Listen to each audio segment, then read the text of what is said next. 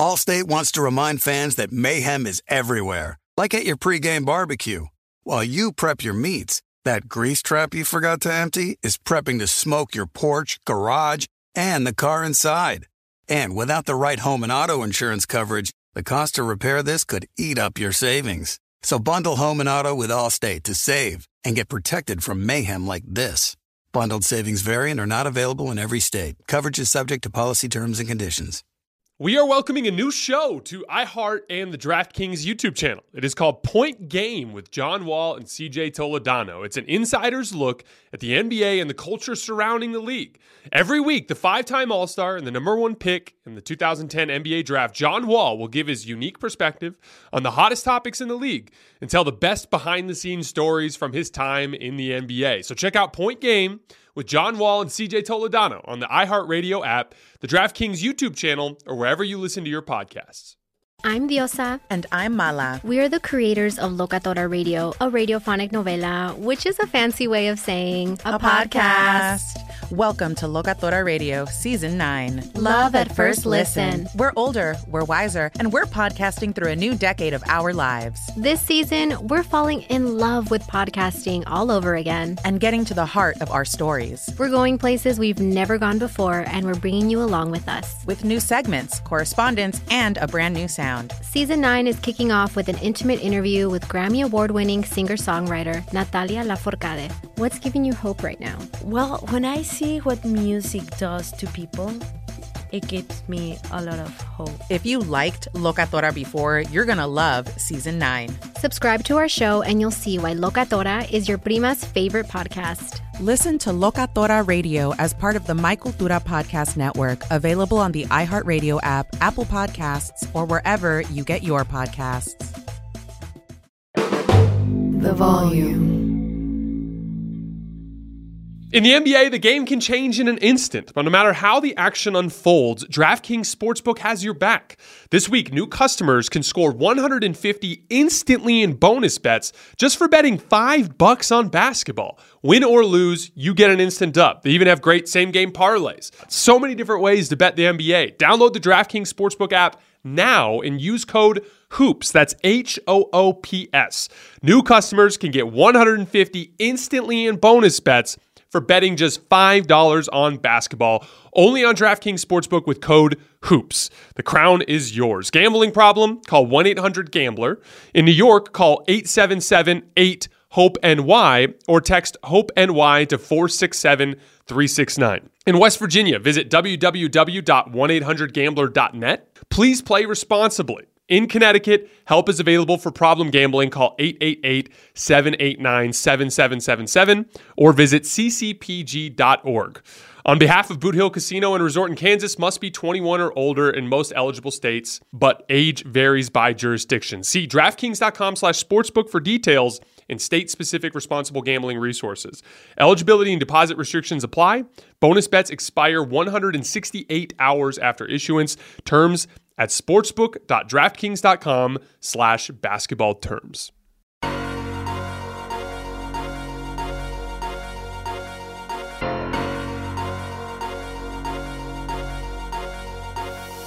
All right, welcome to Hoops Tonight here at The Volume. Happy Wednesday, everybody. Hope all of you guys are having a great week. Quick show today. We're just going to hit one game, the Warriors-Kings game from last night.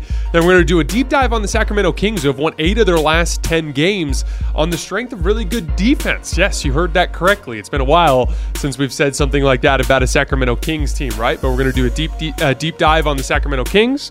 And then I've got 4 mailbag questions for the end of the show as well. Also, for those of you guys who did not know, earlier today, I did an hour and a half of additional analysis with the guys from Nerd Sesh here at The Volume. Those of you guys who have been following this show for a while know Carson and Logan. They've been on my show several times. I've been on their show several times. Go over to the Nerd Sesh feed. And like I said, there's an hour and a half of additional analysis.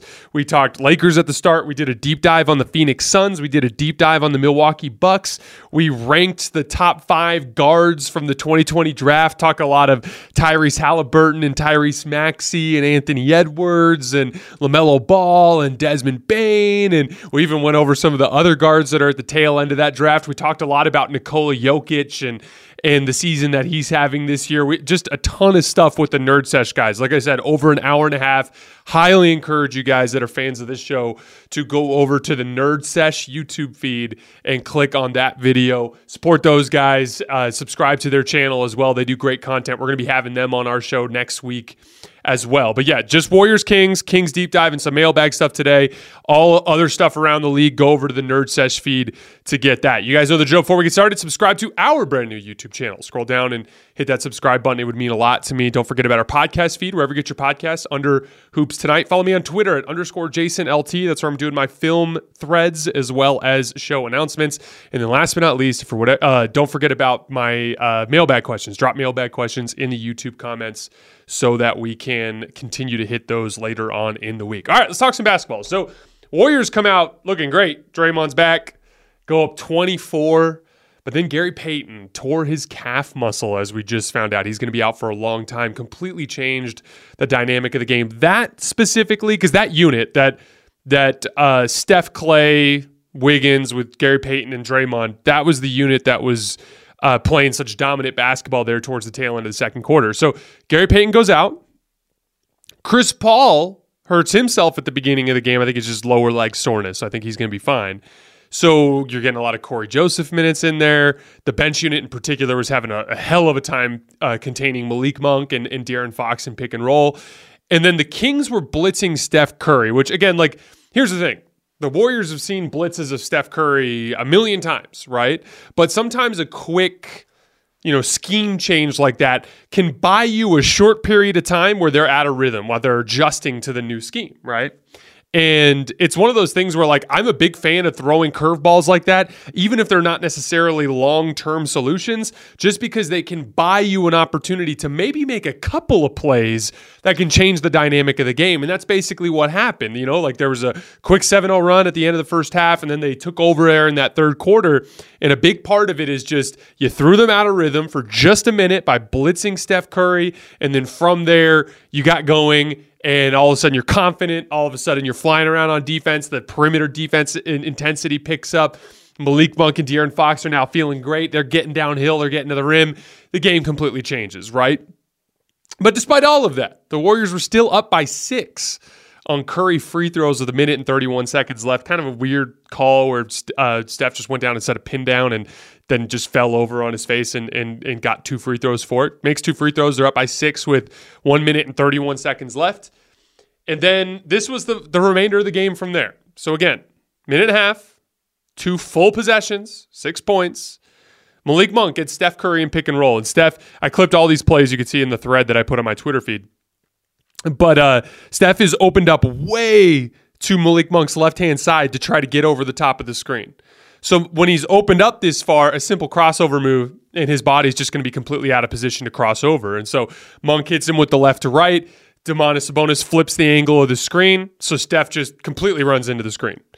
Malik Monk gets downhill, throws a whip pass across the court because he engages the low man in that case, whips a pass across the court to Sasha Vezenkov. There's a rotation. Pass goes to the top of the key to Andrew Wiggins, and Steph, after dying on the screen, did not make the additional rotation. That was his rotation to the top of the key. Just basically stopped playing on that possession, and De'Aaron Fox got a wide open 3 on the left wing, and he knocks it down. On the other end of the floor, Draymond Green misses the 3 from the top of the key. Wiggins gets 2 back on an offensive rebound putback, right? But then right after that possession on the left wing, De'Aaron Fox, straight ISO of Andrew Wiggins, just beats him off the dribble to the left. Straight line drive. Looney's out of position. He ends up picking up a foul. Fox makes 1 out of 2 free throws. So now it's a 4-point game. From there, Steph turns the ball over in the backcourt. This is everyone's fault. Steph makes a bad read, not seeing the defender jump in the passing lane in front of Klay Thompson. But Andrew Wiggins and Kevon Looney are in the backcourt, I should say in the front court.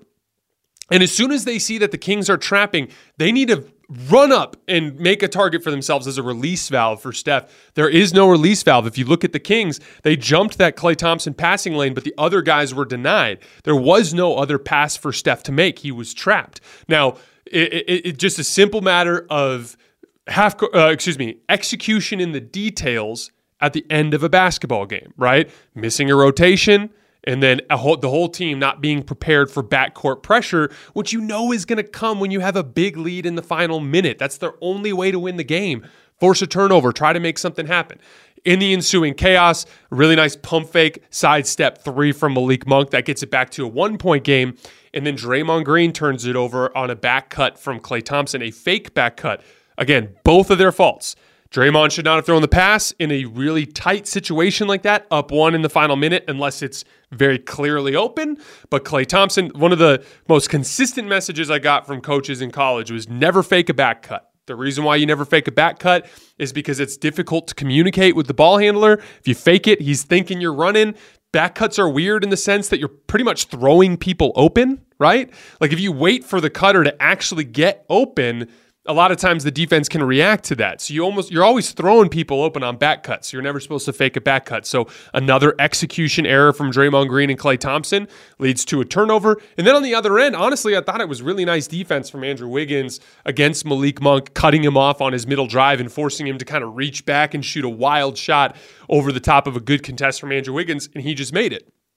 And then on the final possession, Steph Curry brings the ball up the floor and hunts a three-point shot, and Kevin Huerter ends up abandoning Klay Thompson on the right wing with 3 seconds left. I thought he had time to make the pass. Didn't hit him. I mean, hard to get too upset about that because at the end of those games, it's always like a tough call when you see how much time is left. It's really difficult to, in that split second, make a decision about whether or not there's enough time to make that pass. But I thought he could have. Didn't matter, though. Steph took the deep three, and he missed it. But it's funny because we have a tendency to overreact to singular, possessions, which can determine a basketball game, right? But a lot of times those singular possessions aren't reflective of a basketball team in the large scheme, right?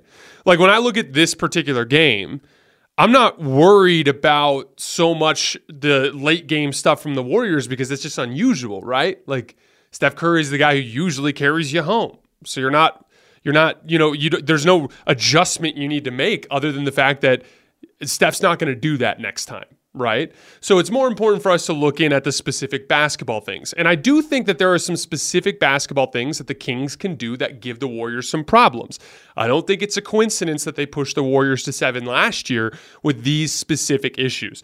The Warriors have good wing defenders. They have a lot of bodies that are between 6'7" and 6'9" that can guard other wings, right? Andrew Wiggins is one of the best in the league at it when he's right? Moses Moody is a guy that can really slide his feet and contain on the perimeter. Jonathan Kuminga is a guy, if you give him a really focused on-ball assignment, he can have some success there. Gary Payton, though, is pretty much the only guard on the team that is capable of holding his own against a good guard athlete. And one of the issues there is because they don't have great guards defensively, they're put in a lot of positions where they're in rotation and out of position. And so as a result, they foul a lot. They fouled a lot last night. And I know, look, Warriors fans are just like Lakers fans. They're entirely convinced that they are victims of bad officiating. And you guys know how I feel about that. In my opinion, blaming officiating is a loser mentality. It's completely ridiculous to think that this entire entity of officials is against your franchise when, you have to understand that the people who are officials, and I'm critical of officials, we're going to talk about officials later, but I'm critical of officials in the grand scheme of things and specific types of calls that they're calling around the league. But as an entity, officials, in the same way that we take our job seriously, all of us in all of our respective fields, they take their job seriously. And they're trying to be fair. Now, do they over-involve themselves in games? Sure, but they're trying to be fair. And the Warriors, they are 27th in opponent free throws allowed per 100 possessions this year. They were 23rd last year. When they won the title in 2022, they were 26th. The year before that, they were 29th. That's 4 consecutive years being a bottom 10 team when it comes to fouling shooters. It is a Golden State Warriors fouling problem that starts at the point of attack. They are out of position too frequently defensively. That is the problem. When you hear Steve Kerr talk about the Warriors, what does he say? Does he say there's a reffing problem? Or does he say there's a fouling problem? He always says there is a fouling problem because that locker room is not full of losers. It's full of winners. And they all have winner mentalities. And their winner mentality is we are in control of our own destiny on this front. If we do a better job, we will not foul. How did Looney get fouled on that? Get the foul on that final possession from De'Aaron Fox driving to the basket, one of the late ones in the final minutes, because Andrew Wiggins got absolutely toasted at the point of attack, and it was a straight line drive downhill.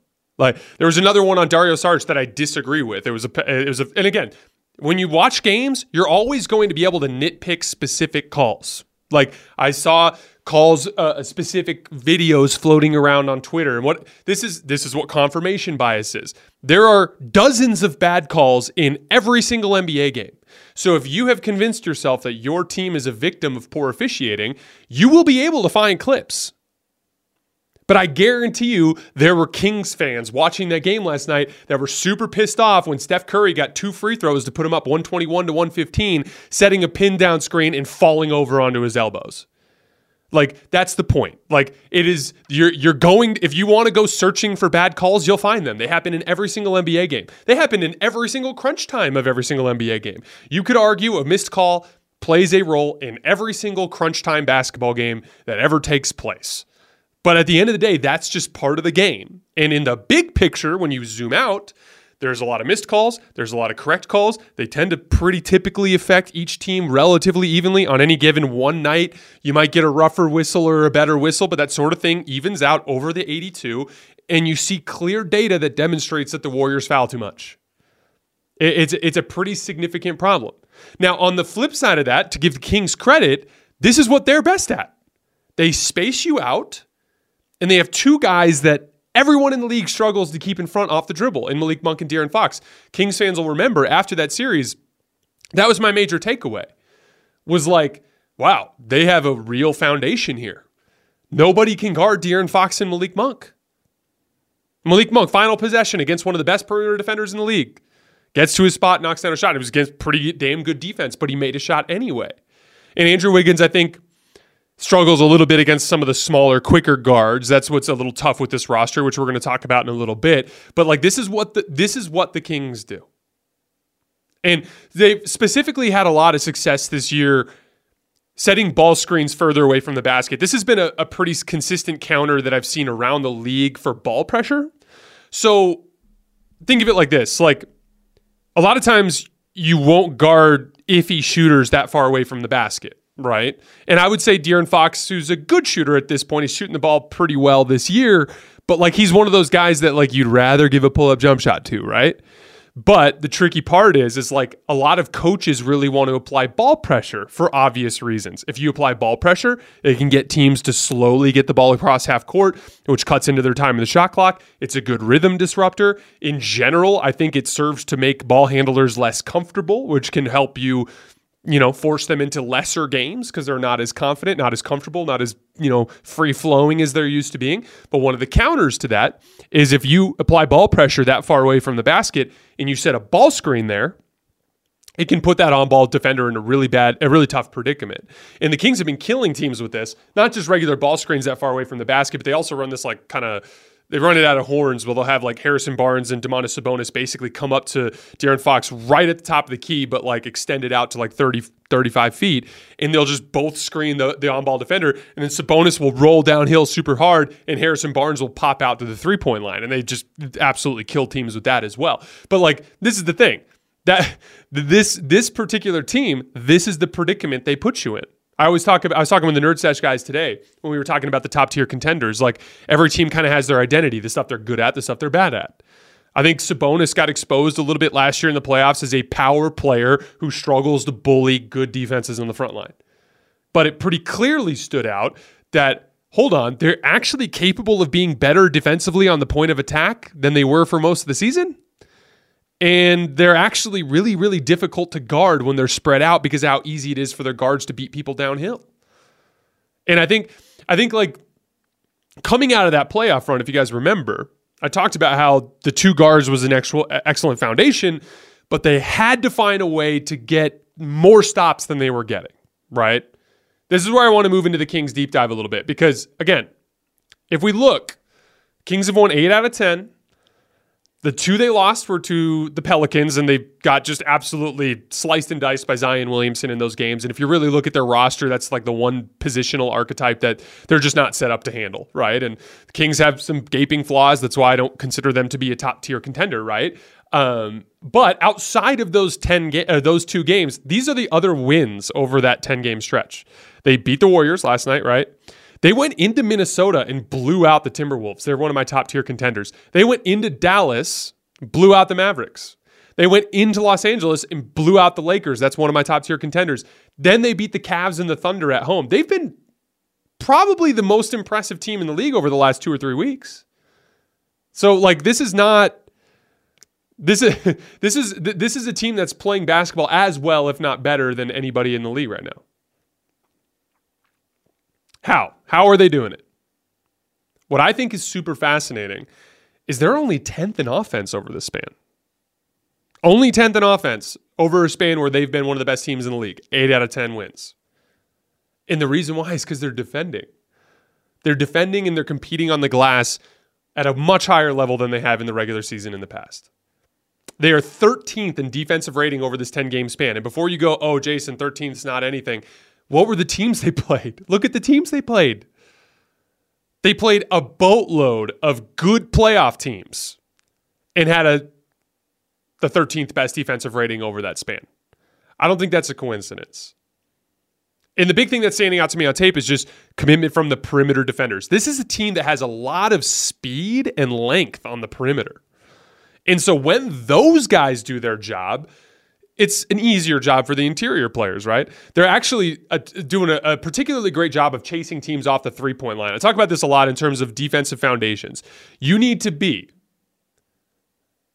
either really good at protecting the paint or really good at protecting the three-point line. Preferably both. And the top defenses in the league are usually good at both. But you need to be able to be really good at least one of them from a schematic standpoint.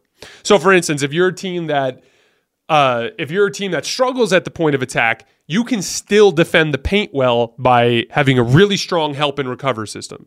But you're probably going to give up a lot of backside threes.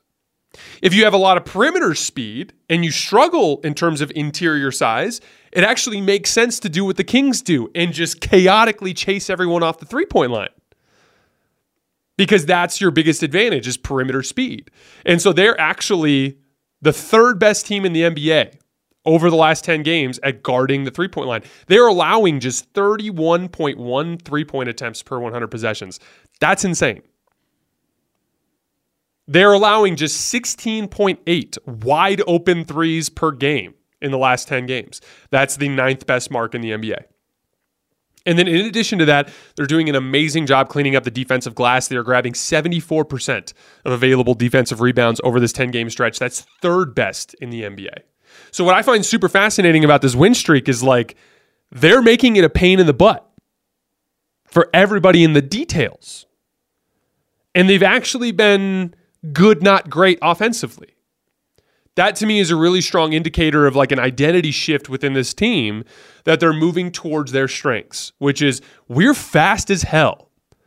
So teams can't guard us on the perimeter, but we can flip that on them on the other end too, and we can chase them off the three-point line and we can rotate. Which is exactly what they did to slow down the Warriors last night. In addition to that, several key guys are playing well. Kevin Huerter, he was broke to start the season, but he's up to 44% from 3 on 8 attempts per game over this 10-game span. On the season, he's shooting 66% in effective field goal percentage on pull-up jumpers, way up from last year. And then he's one of those guys, too, that's like doing a good job in the dirty work. He's winning a lot of contested rebound battles. He's making efforts on the perimeter defensively. I think Huerter's been really good. Malik Monk is playing super well. He's just... I tell you, I have, as a Laker fan, I regret that we got him when we got him because we had no opportunity in hell to maintain, to keep him because of the situation with the salary cap and where they were at with the Russell Westbrook situation. And so it was inevitable that he was going to leave. And it's one of those things where, man, like he's literally exactly what the Lakers need right now in terms of offensive pop and dynamic scoring ability, right? Sabonis has been incredible. 10-game span, 21 points, 11 rebounds, 8 assists. He's also making almost 40% of his catch and shoot jumpers this year, which is pretty significant considering teams basically just ignore him. Sasha Vezenkov was awesome in this Warrior game. He's looking like a really smart addition. And then De'Aaron Fox is like flat out playing at a superstar level. He is going toe-to-toe with the best players in the league and beating them. And confident and talking shit and having a good time. Like he's playing at an extremely high level right now. He's 54% on floaters this year. The pull-up shooting is up from last year. Again, like specifically they're figuring out that these ball screens far away from the basket are just giving him too much of a head of steam. And when he gets ahead of steam, he has all the reads down, and then he can stop short to make that floater, and then he can get all the way to the basket. He's just one of those guys that, like right now, with the actions that they're running and getting him those advantages that far away from the basket, he's one of the hardest players in the league to guard right now. It's that's classic combination I always talk about of reliable pull-up shooting with real downhill athleticism. But yeah, this is the version of the Kings that can make noise in the playoffs. Not last year's version. This version can make noise. Only 10th in offense over this winning stretch, but 13th in defense, and they've been the third best defensive rebounding team in the league. This is the way. This is the way. Do you love Selena? Like, really love? Whether you saw her live, saw the movie as a kid, or saw her looks all over TikTok, there's no shortage of reasons to stan the Queen of Tejano. And Stan, we do over 3 whole episodes of our podcast, Becoming an Icon. We're reminiscing as lifelong Selena fans, sharing hot takes and telling her story. Listen to Becoming an Icon on America's #1 podcast network, iHeart. Open your free iHeart app and search Becoming an Icon. The Nikki Glaser Podcast. Her roast of Tom Brady stole the show. Now she's talking about it on the latest episode of the Nikki Glaser Podcast. I said, tell Tom Brady that I'm the Tom Brady of roasting. Lots of people roasted the GOAT, but only Nikki is still being talked about. Every time I refresh my DMs, it's 14 blue check marks of people I didn't even know who knew me are writing like paragraphs to me. Hear that in all episodes of the Nikki Glaser Podcast on America's #1 podcast network, iHeart. Open your free iHeart app and search the Nikki Glaser Podcast to start listening. If you love sports and true crime, then there's a new podcast from executive producer Dan Patrick and hosted by me, Jay Harris, that you won't want to miss. Playing Dirty: Sports Scandals. Each week, I'm squeezing the juiciest details from some of the biggest sports scandals ever. I'm talking Marcus Dixon, Olympic gymnastics, Cain Velasquez, salacious Super Bowl-level scandals. Join me on the dark side of sports by listening to Playing Dirty: Sports Scandals on the iHeartRadio app, Apple Podcasts, or wherever you get your podcasts. All right, on the Warriors front. Now, important context here is that I am not Mr. Overreact to regular season stuff guy. I just have seen too many examples over the years of teams that dominate the regular season and then struggle in the playoffs. And I see teams that struggle all year in the regular season and then beat dominant regular season teams. I mean, we literally saw this with the Warriors last year, with the Lakers last year, with the Miami Heat last year. It's a thing, right? Now, I want to be careful with this because also, if we go back through NBA history, it's typically a all-time great player on a team that is dominating the regular season that wins the title. Right. If we go back, it's last year. It's from day one. The Nuggets are the 1 seed. Nuggets were the 1 seed. They won the title. Jokic is an all-time great player. Right. 2022, the Warriors ended up finishing with the 3 seed, but I think they started 15-1. They were the 1 seed basically most of the season until injuries struck. And remember, Steph ended up missing the tail end of the season with that foot sprain, which directly affected them in the standings. But the Warriors were a team that dominated the regular season that year for the most part. 2021, we have the Milwaukee Bucks, 1 seed, dominated the regular season that year. 2020, the Lakers, 1 seed, dominated the regular season that year. If you go back through NBA history, it's that combination: dominant regular season with a like an all-time great, like pantheon type of basketball player, right? And so I always have to balance the reality of like, I don't think the regular season is that important as it pertains to playoff success. But at the highest levels, in terms of like hoisting the trophy, it's typically a good indicator for you to be dominating the regular season, right? I wouldn't even say a good indicator. It's a vital indicator in a lot of cases. But we have seen teams get very close without that. And so that's the thing. Like, I think the Warriors are they're a very long way away from being like a championship favorite type of team. But I still, it's going to take so much for me to get to the point where I don't think this team is capable, where I don't put them on that tier. And there's a couple of specific things that I keep looking at. Like, even forget about the big picture for a second. Let's just look at last night. You were blowing them out until Gary Payton got hurt. Gary Payton, with Andrew Wiggins, Steph Curry, Klay Thompson, and Draymond Green, was dominating that basketball game. Corey Joseph had to play big fourth quarter minutes. He shot a pull-up jump shot on Malik Monk, got absolutely stuffed, which led to a run-out dunk for Malik Monk on the other end of the floor. For Malik Monk on the other end of the floor. Like, that's a huge swing in that game that doesn't happen if Chris Paul's out there. And if it's a playoff game, he's probably out there. If I remember correct, if I'm familiar enough with the situation, I believe Chris Paul was just dealing with soreness and was just playing it safe. And despite all of that, despite everything I just said, you still win that game if you don't make several crucial mistakes at the end, most of which came from your best players in Steph Curry and Draymond Green. And it's a road game in Sacramento against the team that's arguably the best team in the league over the last 3 weeks, who's been blowing everybody out, including 2 top-tier contenders on my list over the last couple weeks. That was a tough game to win anyway. The Kings were favored despite the fact that the Warriors have dominated that matchup forever.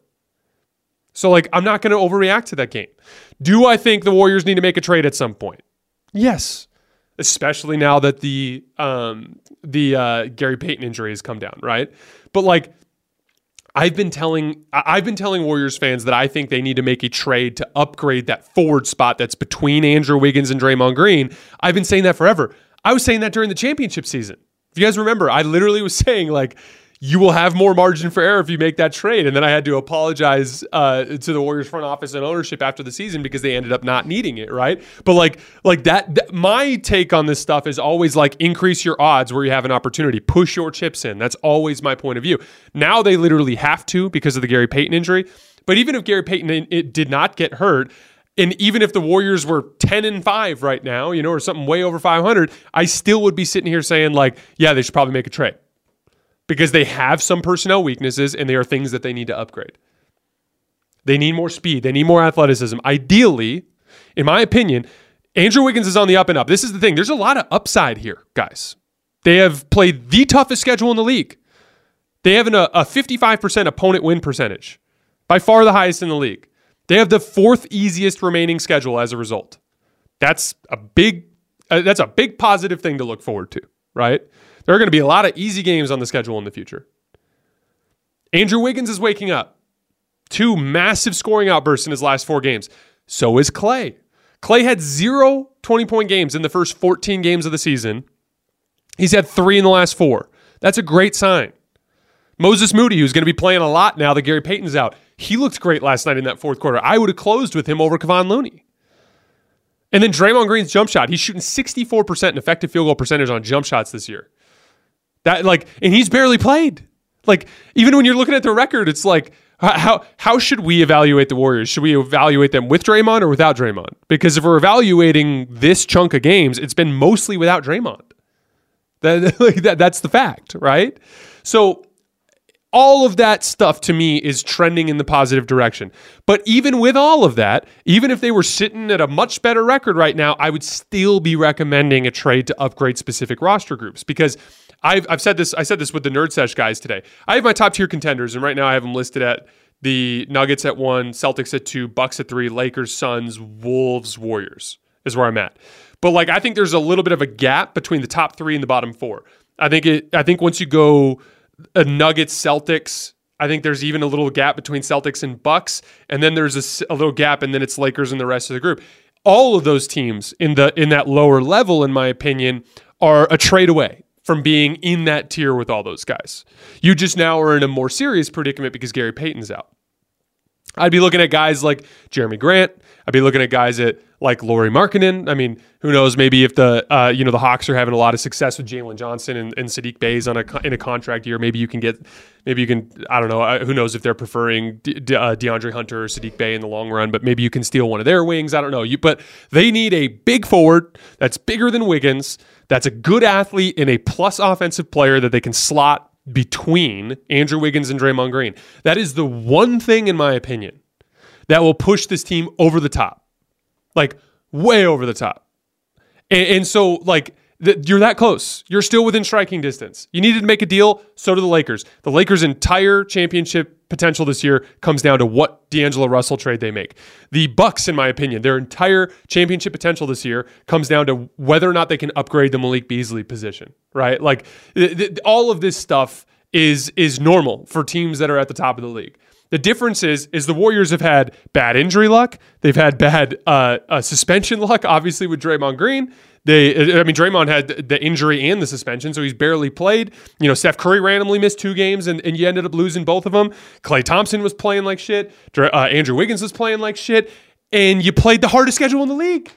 So of course you're gonna look up and be like, oh man, we're a couple games under 500. That's not to me some sort of death sentence. It's just not. I still believe, Klay Thompson after the game last night was like, I still believe this group can do special things. I 100% agree. Your core guys, Draymond, Wiggins, Klay, Steph, they are what you need at those position groups. You just need an upgrade at that 4 spot. You need we learned this in the Lakers series last year, but against the teams are starting to figure out that with Draymond Green and Kevon Looney on the floor, there's just not enough offense. And so they find ways to guard. And you saw that again at the end of that Kings game last night when Steph was really struggling to get any openings, right?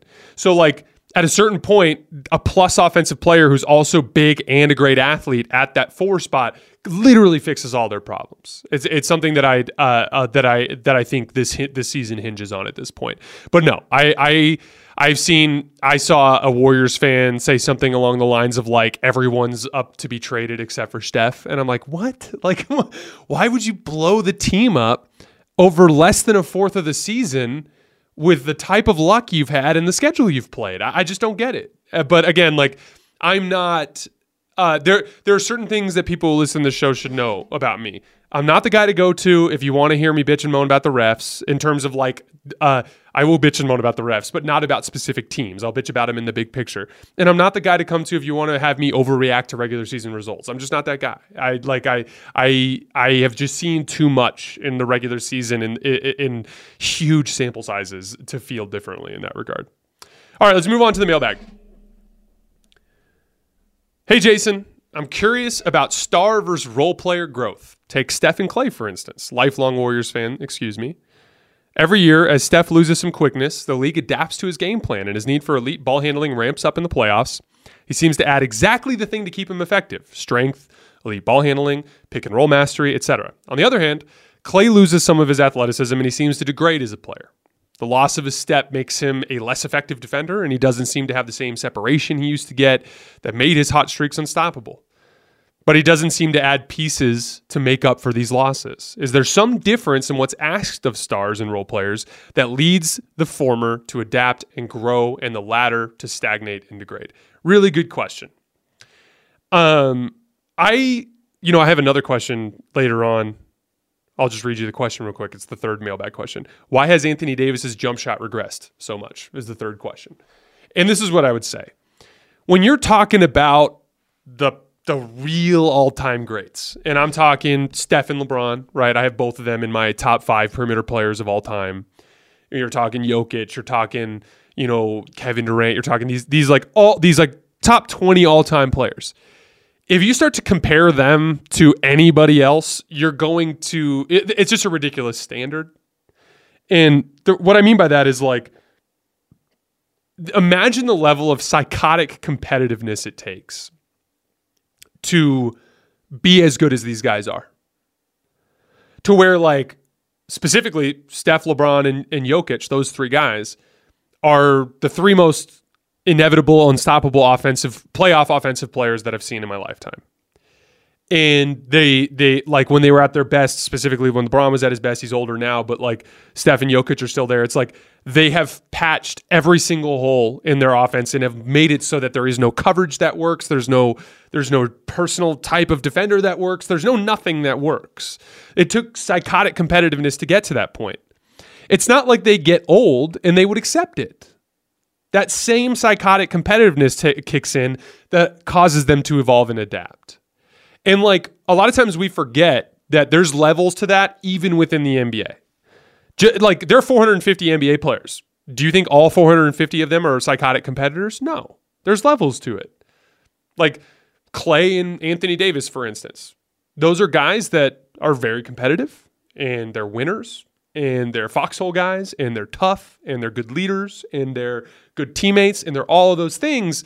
But like the gap, there's still a gap there between those guys and what those all-time great pantheon type of guys do. And so, like, I think a lot of times what I'm saying is, with that specific Steph Clay dynamic, I wouldn't focus so much on what Clay is doing and what he's not doing, and more just put the appreciation on Steph for what he is, which is an outlier in NBA history, one of the all-time greats. Like 450 players in the league over, what is this? It's been like 7 or 8 decades of NBA basketball now. So, I mean, we're talking thousands and thousands and thousands and thousands of players. And then there's like these 15 to 20 guys that are just at another level. And so I don't think it's realistic to expect the other guys to be wired the way that those guys are wired. For the same reason where it's like, Tom Brady can do all the podcasts he wants, and he can tell the young quarterbacks, like, hey, you got to do this, you got to do that, like, this is your profession, blah, blah, blah. Most of them aren't going to work as hard as Tom Brady. They just won't. They won't, because Tom Brady is a psychopath, which is why he has 7 Super Bowls, right? So, like, a lot of this time, a lot of these situations, we just kind of have to acknowledge the stars for what they are, which is outliers in the human experience. I had a bunch of people, I didn't pick a specific question, but I had at least like 6 or 7 people bitching and moaning in the comments that I didn't have the Suns in my power rankings on Monday. Okay, so I wanted to address that real quick. It's really simple. There were a lot of teams that I considered in that top 10. There's a lot of really good teams in the league. There's like, I don't know the top off the top of my head, but there's like 17 or 18 teams that have like legitimate cases to be top 10, right? Based on their records. The Suns have played by far the easiest schedule in the league. They're like the opposite of the Warriors. When Devin Booker made that game winner against the Knicks the other night, that was just the second time this season that the Suns beat a team that was 500 or better. These are the other teams in the league that have 2 or fewer wins against teams that are 500 or better. The Knicks, who are the team that the Suns beat in that game, the Jazz, the Hornets, the Blazers, the Bulls, the Grizzlies, the Wizards, the Pistons. So I'm just going to be honest with you. This has absolutely nothing to do with what the Suns are capable of in the big picture. I'm excited when the Suns finally start playing real teams for us to talk about what they're capable of. But to this point, they've had a cupcake schedule. They've beat every bad team they've played for the most part, except for that one crazy game against the Spurs, right? And then every time they've gone up against a good team, they've lost, except for the Knicks game, right? And then the I think there was one other. I can't remember what the other win was. But like, they've struggled. They've struggled to beat winning teams.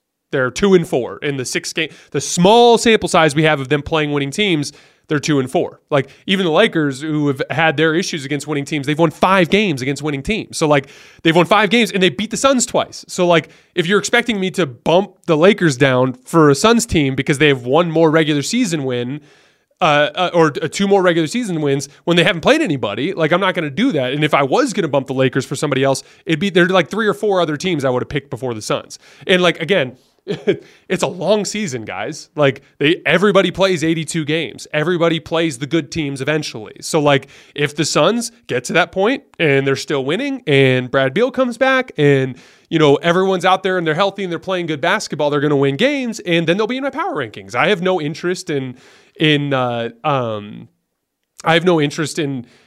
like personal vendettas against any team. That's just not the case. I'm going to call out who I think is playing the best right now. For instance, like, one of the big reasons why I'm not all that intense on the Warriors right now is, guess who was 4th in my power rankings on Monday? The Sacramento Kings. I think they're awesome. And so a road game against the Sacramento Kings is going to be a really tough one to win, right? So like, but yeah, like, I'm going to be doing the power rankings every single Monday moving forward. And when it comes to teams that have similar records, I'm going to be looking at the quality of the opponents they've played. heavy emphasis on the previous week because I want it to be reflective of the who's playing the best basketball right now, right? And that's going to be a tiebreaker for me. Like, what kind of wins are you putting up at this point? As I've said, like one of the people said in the comments are like, they've won 7 games in a row. Like, how could you ignore that? And I want to be like, yeah, they won 7 games in a row against bad teams. What do I say are the driving forces between bad stretches and good stretches? Nobody goes and wins a bunch of games in a row against good teams. Even the Kings, who kind of did, dropped 2 against the Pelicans, right? That's the point. Whenever you actually play 7 or 8 tough games in a row, the good teams go like 5-3. And the okay teams go like 3-5, right? Like that's what happens. When you rip off a bunch of wins, it's usually easy schedule, healthy roster. When you drop a bunch of games, it's usually guys down with injury playing a tougher schedule, right? So we got to like kind of sift through some of that data, especially when we have this many good teams because we're splitting hairs in all of these cases. The Suns are still in my list of top-tier contenders, so I'm not over here saying that they can't win. Of course I'm saying they can win. Now, if you're looking for more basketball analysis surrounding the Suns and specific things I've noticed, go over to the Nerd Sesh feed. Did an hour and a half with them today. Talked tons of Suns specific issues that I'm worried about. Third mailbag question. Why has Anthony Davis's jump shot regressed so much in your opinion? I've thought a lot about this. I've heard people say muscle. I've heard people say injuries, blah, blah, blah, blah. To me, the big one is the time he takes off every offseason. From what I've heard, the dude takes 2 months off every single offseason at the beginning of the summer. And I'm a big believer that, like, specifically when it comes to jump shooting, it's very rhythm-based. It is like tinkering.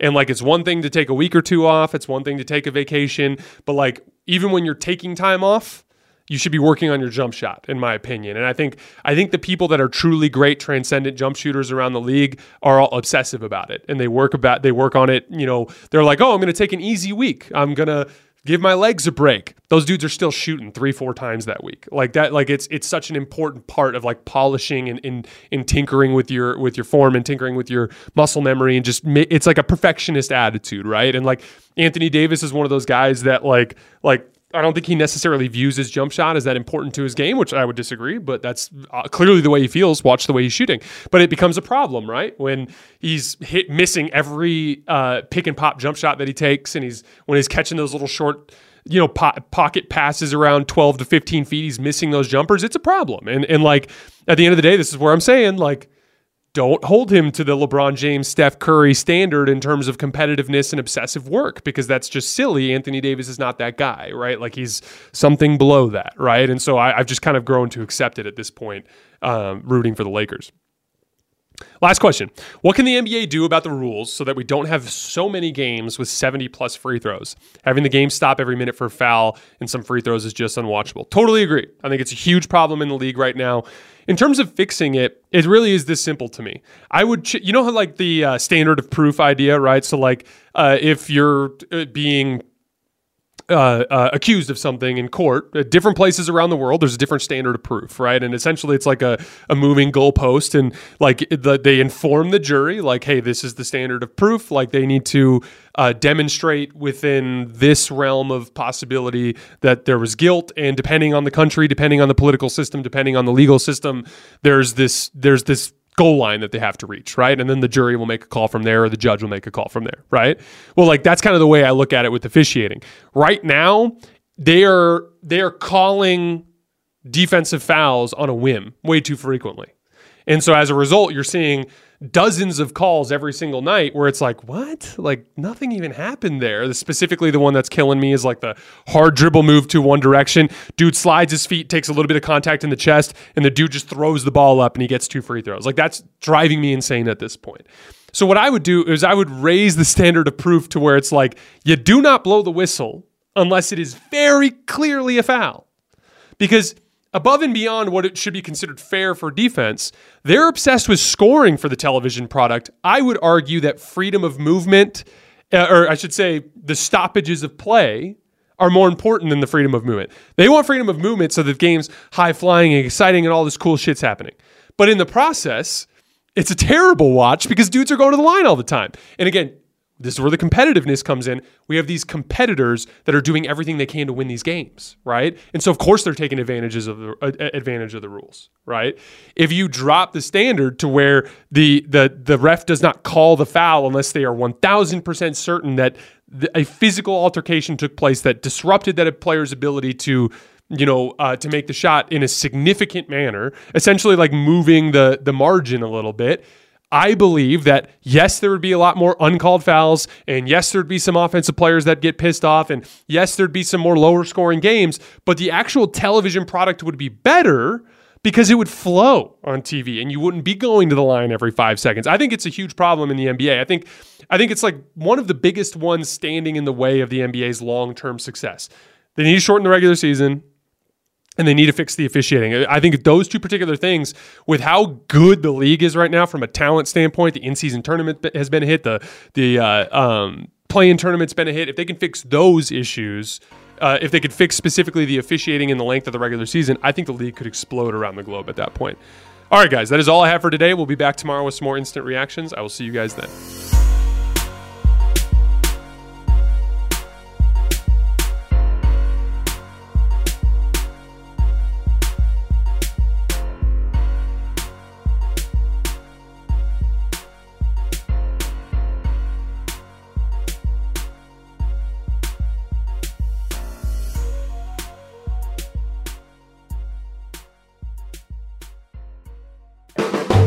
The volume. Allstate wants to remind fans that mayhem is everywhere, like at your pregame barbecue. While you prep your meats, that grease trap you forgot to empty is prepping to smoke your porch, garage, and the car inside. And without the right home and auto insurance coverage, the cost to repair this could eat up your savings. So bundle home and auto with Allstate to save and get protected from mayhem like this. Bundled savings vary and are not available in every state. Coverage is subject to policy terms and conditions. Psst, there's a shortcut to platinum status at Shell. To saving 10 cents per gallon on every fill every day. Just fill up 6 times with Shell V-Power Nitro Plus Premium Gasoline and it's yours. Plus, you'll rejuvenate your engine. Get ready to level up performance, rewards, and savings. With continuous use in gasoline direct injection engine fuel injectors, platinum status is earned with 12 fill-ups over 3 months, 10-gallon minimum per fill-up at participating Shell locations. Terms apply. Visit fuelrewards.com/status.